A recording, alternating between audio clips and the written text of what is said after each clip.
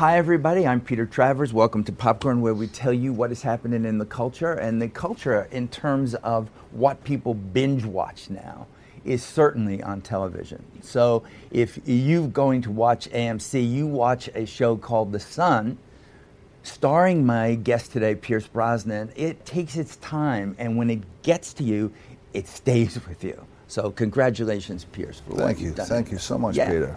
Do you want to set it up about who Eli McCulloch really is? Eli McCulloch, who I play, Colonel Eli McCulloch, is a man of his time in 1915 when the story starts. He's a man who comes from the pages and the imagination of Philip Meyer, who wrote the book. It's a sophomore book. He was already heralded as a writer, Philip, for American Rust. Now comes The Sun, and this glorious character, Colonel Eli McCulloch, who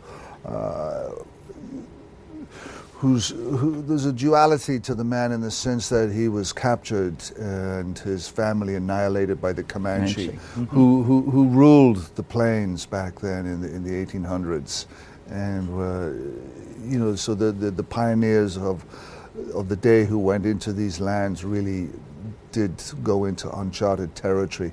Eli McCulloch is a casualty of that in the sense that he was captured, brought up by the Comanche, and when the curtain goes up on our story, you find him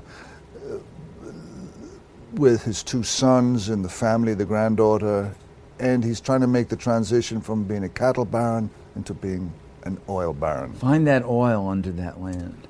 Find the oil. I know. I like how it's handled, though, in terms of the flashbacks to him as a child. Oh, good. It's not like we see it all and then we come back to it. We watch what's happened to him as a child and what's forming him. He is a little bit of a rat bastard. He is, but he's a man born of violence. He's a man who's been brutalized and fractured by the trauma of his life, and he knows that he has to control the violence himself, and he's going to be the first one to throw the punch, and he'll probably be the last man standing.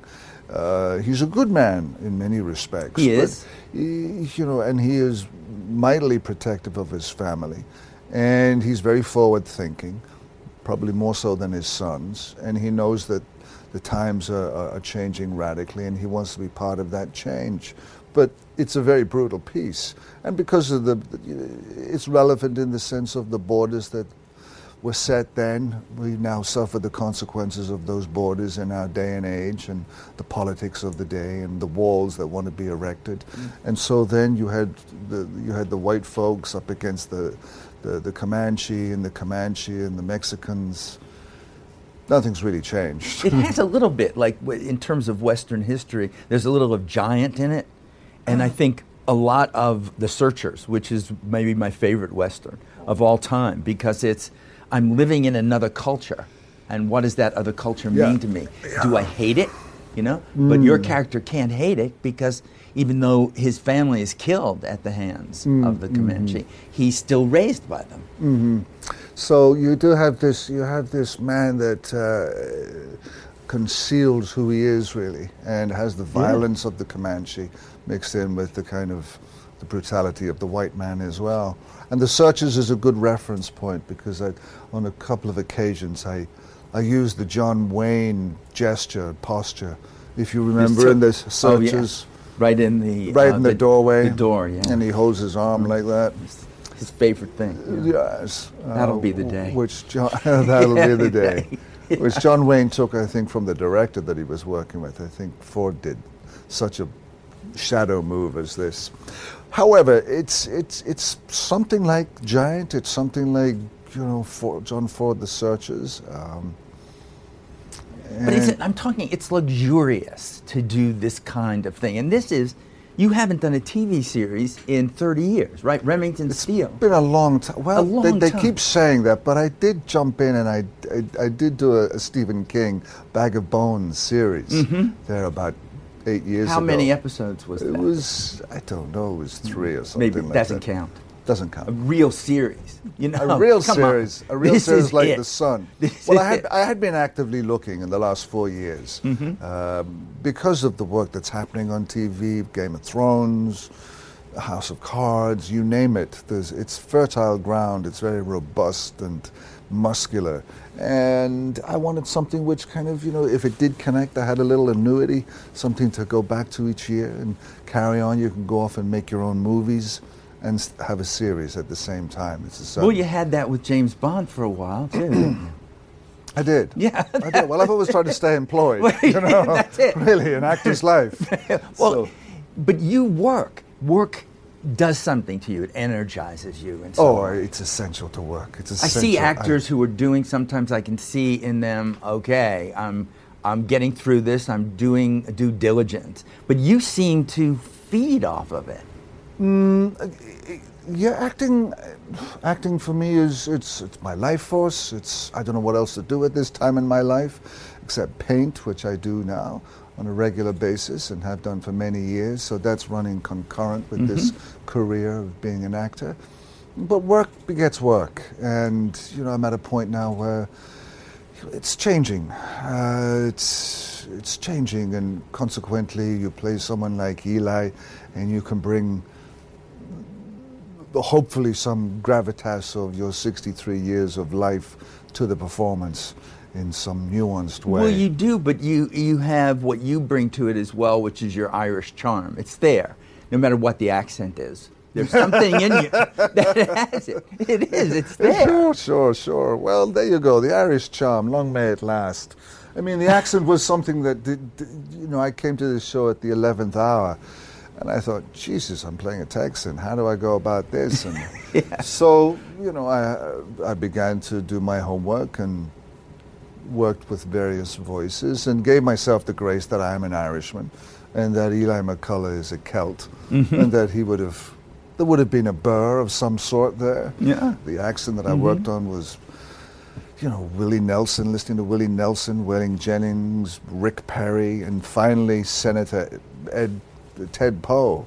Really? For some reason, because my dialect coach would give me various people to listen to, and somehow Ted Poe got up in Congress and gave this wonderful speech, and I just loved the emotion of it and the sound of it, and I would go to him constantly. And then I had this incredible cast around me of young actors who were, chomping at the bit, and they'd already had 2 months of preparation down there. And so they were eager to start. Well, you were talking, too, about the change in this industry that we do. Right. And I'm saying, again, the whole idea of people now watching things, watching a miniseries at their own pace. Right. You don't have to be there every week. You could just get all these episodes together and watch it as you want, as one really long movie or not. Right. And you've experienced that kind of thing and change. I mean, not only when you did Thomas Crown Affair. Yes. Steve McQueen had done Thomas Crown Affair. Yes. You play James Bond, now Daniel Craig plays James Right. Bond. What is that? How does that affect you? Do you watch it? Do you look at Daniel Craig as James Bond, or do you just let that character go away? No, I'm very much a fan of Daniel Craig's work. I knew Daniel's work before he became James Bond, and I thought it was a great choice. And I've seen Spectre, Skyfall. The others I saw bits of, but Skyfall really knocked my socks off. I thought it was an outstanding piece of work from the franchise, and it had great alchemy, storytelling, and posture of camera and performance by him. But I remember the last time you were here, I think you were telling me about how you don't watch your own James Bond movies, that your sons had wanted you to watch it with them and you didn't? True. Why? Why are you so cruel to them? Good question. Good question. Yeah. Oh, well, I just find it really hard to watch those movies, or any movie that I'm in, to tell you the truth. Any movie, so it just goes across the board. It goes right across the board. I mean, I'll watch it because I have to watch it. I have to watch see what the work is about and then go out and sell it. But I don't take pleasure in sitting watching myself.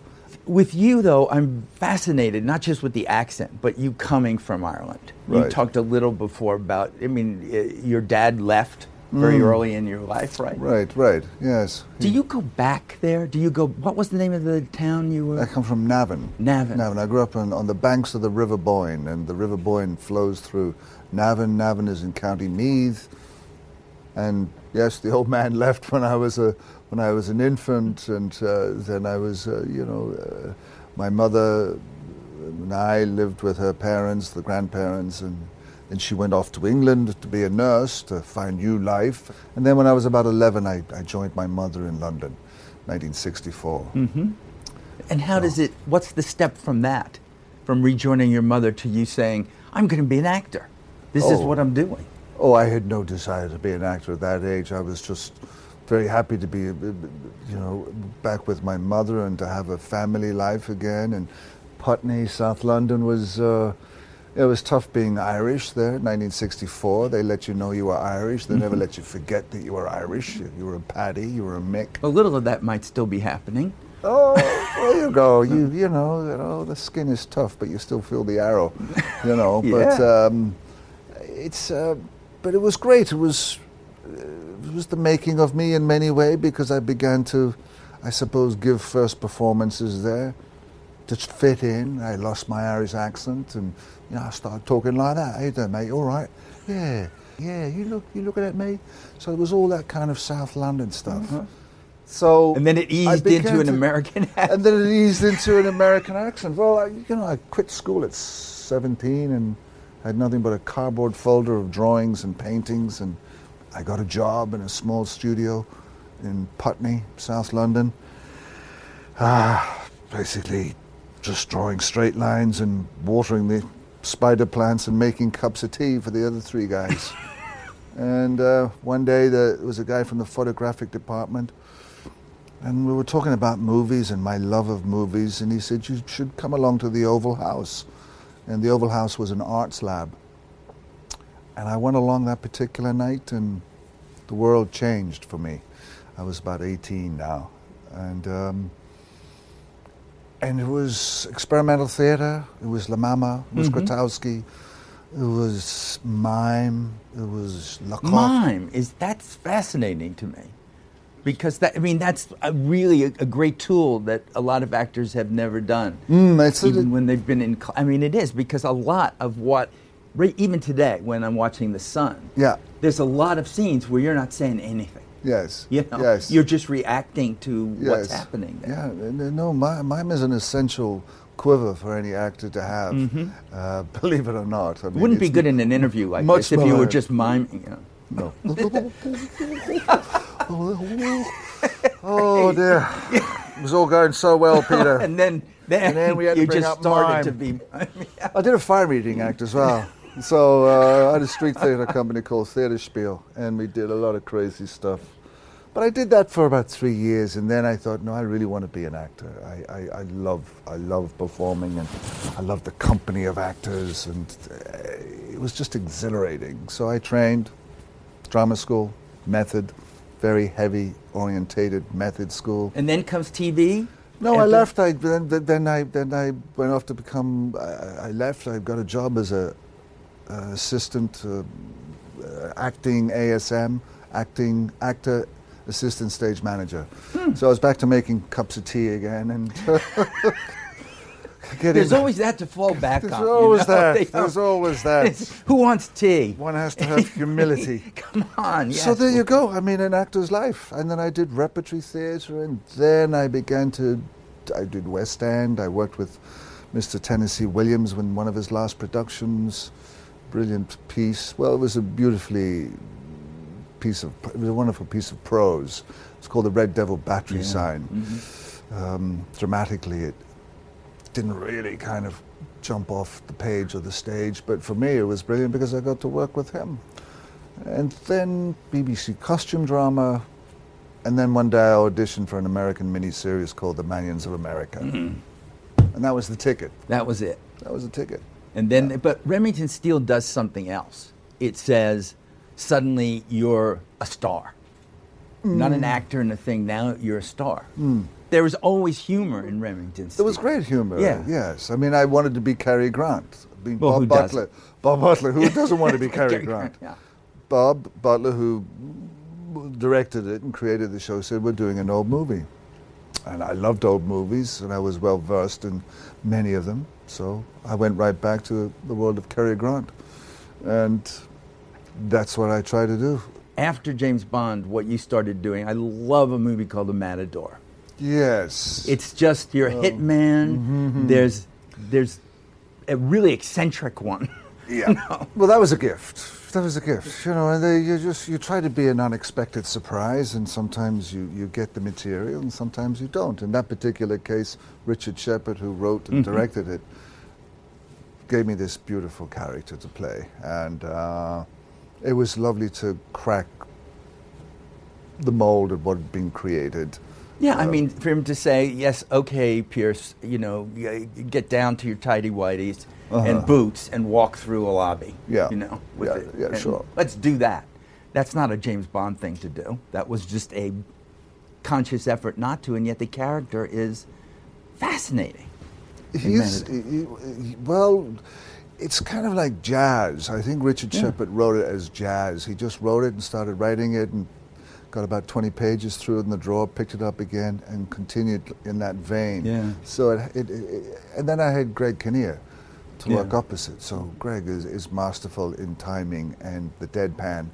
So it was a gift. It was a real gift. Well, this show, as you know, always ends in song. You were here with Ewan McGregor, and you did some kind of pub songs together. Yes. And you're famous for Mamma Mia. I am. I remember one of the first reviews I ever read was in the Sun newspaper, and it said, Pierce Brosnan couldn't hold a note if it had the Queen's head on it. I thought, all right, don't read any more. Come on.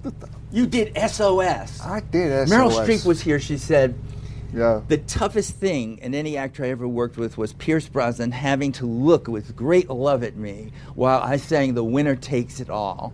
And he spent the whole day Looking in a at her. windy hilltop looking at me like I was the hottest thing that ever was. And she said, that's acting. You know, Bless that's her it. heart. That Well, it was easily done with that woman standing before me. I love it a bit. That's it. Well, you could give me, it doesn't have to be ABBA. It could be an Irish Are song. you kidding me? You wanted We me to always- sing? You do it all the time. Seriously? It's a tiny bit. Just the tiniest bit. Then you're free to go. Oh my God! What? Oh, Mary, this London's a wonderful place, and the people are working by day and by night. They don't grow potatoes nor barley or wheat, but there's gangs of them digging for gold in the street. Here you go. Beautiful. If Steve Sondheim is watching this, he's going to create a musical just Go for on. you. Bring it on. That's it. Bring it on. Thank All right, you. mate. Thank you. Good to see Thank you, Peter.